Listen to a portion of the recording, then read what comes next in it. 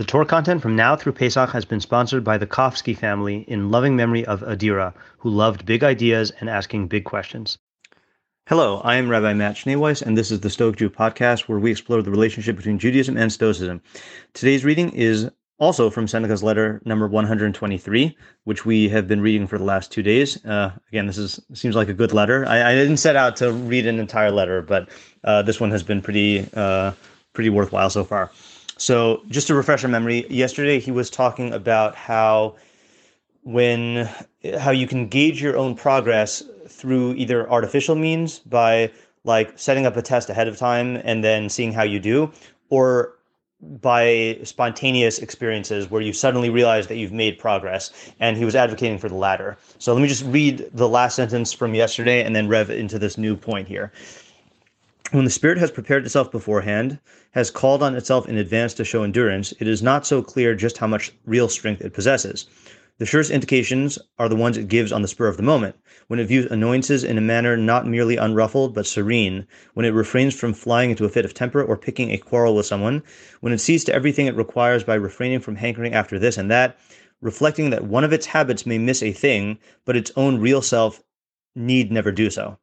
Now here's the new part. Until we have begun to go without them, we fail to realize how unnecessary many things are. We've been using them not because we needed them, but because we had them.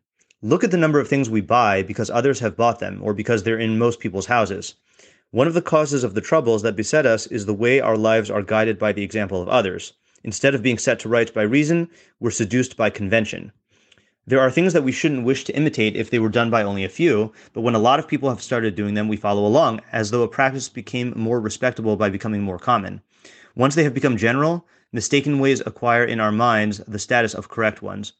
Nobody travels now without a troop of Numidian horsemen riding ahead of him and a host of runners preceding his carriage. One feels ashamed not to have men with which to hustle oncoming travelers off the road and to show there's a gentleman coming by the cloud of dust they raise. Everybody nowadays has mules to carry his crystalware, his murine vessels, and other articles engraved by the hands of master craftsmen. One is ashamed to be seen to have only the kind of baggage which can be jolted around without coming to any harm. Everyone's pages ride along with their faces smeared with cream in case the sun or the cold should spoil their delicate complexions.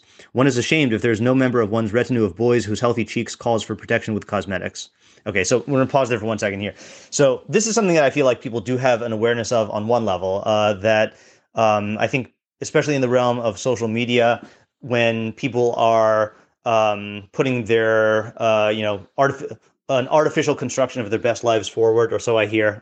My social media is kind of not so much like this, but I've heard that there are people who will be, who will have this problem where all they see around them is glamorous looking life experiences and friends and beauty and objects and possessions and everything like that.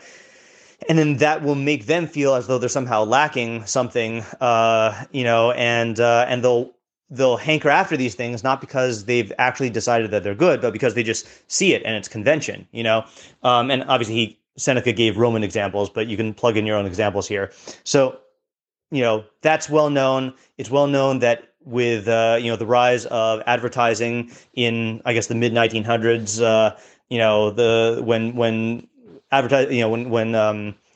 companies started, overtly playing to people's fantasies, and using psychology to manipulate people's desires and make them feel like they need things that they really don't. That's become a thing that's only gotten more extreme since, as technology has progressed. So we're aware of those things. But what I thought was interesting here is this phrase of, two phrases. Until we have begun to go without them, we fail to realize how unnecessary many things are. So that's one phrase. And again, I think that this complements a point I made yesterday, which is that it's very easy to look at certain Stoic statements and assume that they're advocating asceticism, that rejection of material or physical pleasures is a good in its own right. And that's not what he's saying here. I mean, maybe there are other statements where the Stoics make that point. But here he's basically saying, like, why would you tie yourself to something if you need something, or if it actually brings you pleasure? So go for it.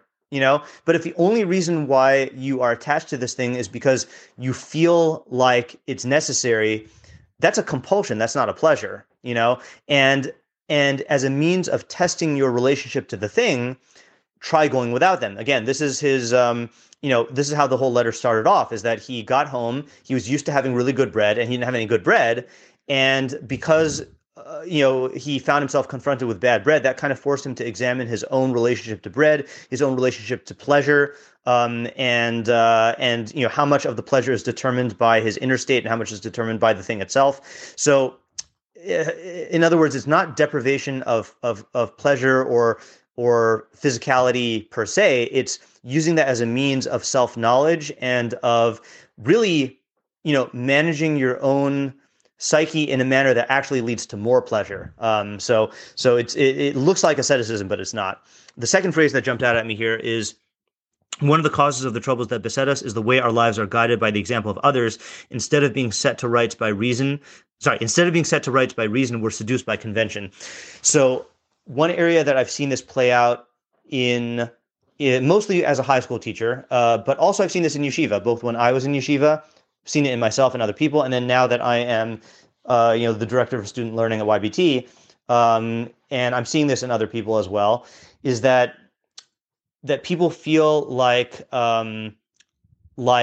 their own, not in matters of physicality, but in matters of real good, of development, in their learning or in their Judaism or in their life, people feel like they have to measure their own progress by other people's milestones.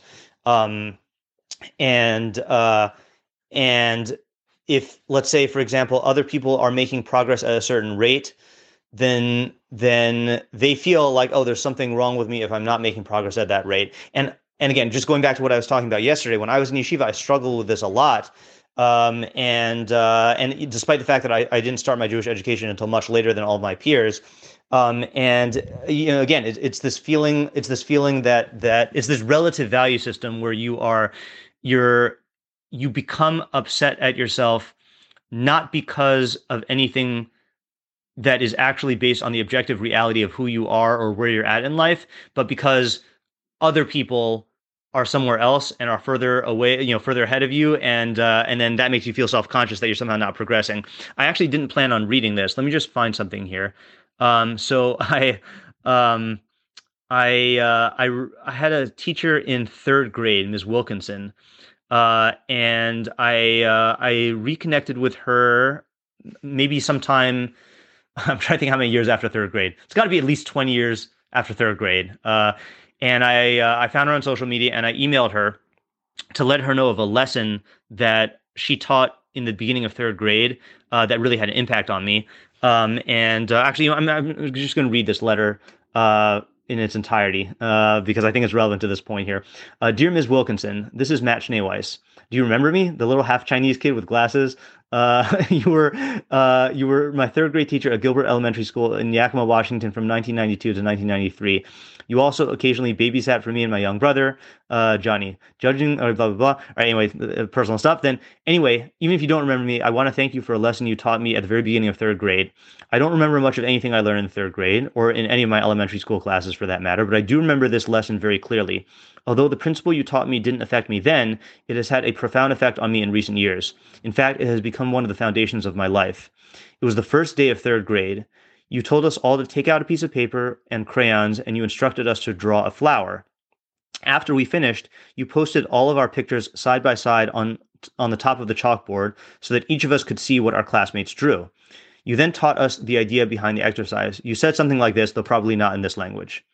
Each and every one of your flowers is different and special. Some are tall and some are short.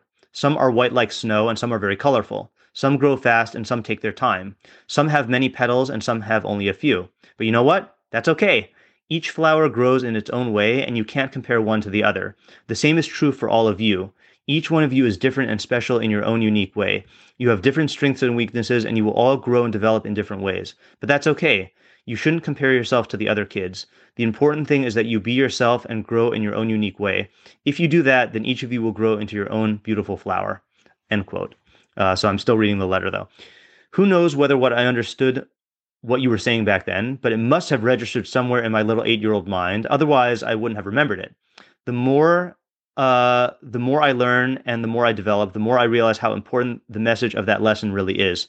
I've had plenty of struggles with competition and unhealthy self-evaluation based on relative value systems. I've wasted time and endured much anguish over my failure to measure up to what I feel I have to be based on the explicit and implicit expectations of my peers and my authority figures. Time and again, I have fallen into the trap of estimating my own self-worth based on the accomplishments of others. Only in recent years have I come to realize the profundity of the truth contained in that simple lesson you taught me in third grade. Each person must develop in accordance with his or her own unique potentialities. Sure, it's very difficult to accurately assess oneself in order to determine one's true limitations and capabilities. Moreover, one must constantly check and recheck this assessment throughout one's entire lifetime in order to ensure that it remains as accurate and realistic as possible at every stage. As difficult as it may be, the reward for following this path is worth it. Freedom from the conflict, anxiety, and stress of living up to unrealistic standards, freedom from the pressure to be someone who you are not, and freedom to actualize one's own unique talent in accordance with one's own nature.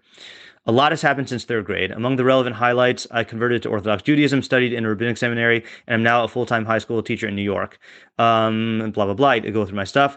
I've tried to incorporate your lesson about the flowers not only into my life, but into my educational philosophy. I hope that I can instill that principle in all of my students so that they can begin to liberate themselves from the shackles of relative values and begin to live a life of freedom and real personal development. Thank you so much for teaching me. Your former student, Matt Schneeweiss. So I meant what I said.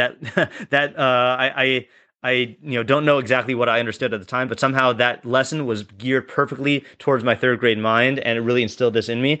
And looking at Seneca right now, again, I think Seneca was talking about material objects, and being seduced by convention in terms of what people have, and feeling that you lack something because everyone else has it and you don't. But I think this equally applies to real values and to learning and to development and perfection and life milestones. I see people freaking out because they haven't decided on a career yet, or they haven't started dating yet, or or they have personal struggles. And not to diminish the struggles, but not to diminish the effort that it takes to break out of this mentality. But I think that we who listen to this podcast, by the fact that we listen to this podcast, or read the writings of the Stoics, or learn Torah, I think that we would be doing ourselves a disservice if we limited Seneca's lesson to material objects. And we really have to think about how broadly this applies and how much extra anguish are we creating for ourselves by through this relative value system of comparing ourselves to others and being seduced by convention. Now, I intended to read on, but I think we're already at our length, our average episode length. Just a teaser for tomorrow. In the next episode, or in the next part of the letter, Seneca talks about how practically to avoid getting sucked into this trap, which is going to be very, very relevant, obviously, for this. So if you're interested in how to do that, listen to tomorrow's episode. And if you're listening to this today, maybe think about it for yourself. What do you think he's going to say? What do you think the way is to break free of this? That is it for today's episode. If you've gained from what you've learned here today and would like to support my production of even more Torah content, please consider contributing to my Patreon at www.patreon.com/Rabbi Schneeweiss. Link is in the description. Thank you to my listeners for listening, and thank you to my patrons for supporting my efforts to make Torah ideas available and accessible to everyone.